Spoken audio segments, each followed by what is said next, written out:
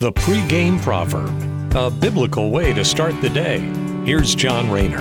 As we close out the week and get ready to spend some time with our loved ones, Solomon's thoughts here give us some insight on why we should enjoy those closest to us. Here, Solomon puts on blast the one who chooses not to have anyone close to them. In other words, the greedy miser who wants to hoard everything to themselves.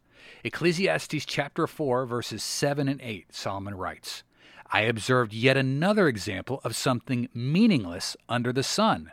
This is the case of a man who is all alone, without a child or a brother, yet who works hard to gain as much wealth as he can, but then he asks himself, who am I working for? Why am I giving up so much pleasure now? It is all so meaningless and depressing. Well, that's a great question Solomon's asking us there. What is the point of living on an island unto ourselves and sacrificing all our time to work day and night when no one else is going to gain from it? A man of solitude has no one to pass their assets on to. No siblings, no kids. And Solomon asks, what's the point of it all? It's indeed a frustrating situation because we can't take any of that money, wealth, and assets with us when we die. Something to think on here on this Mother's Day weekend. So let's make sure we don't spend it alone, but in fellowship with our family and our friends, and not be like that man of solitude that Solomon portrayed today.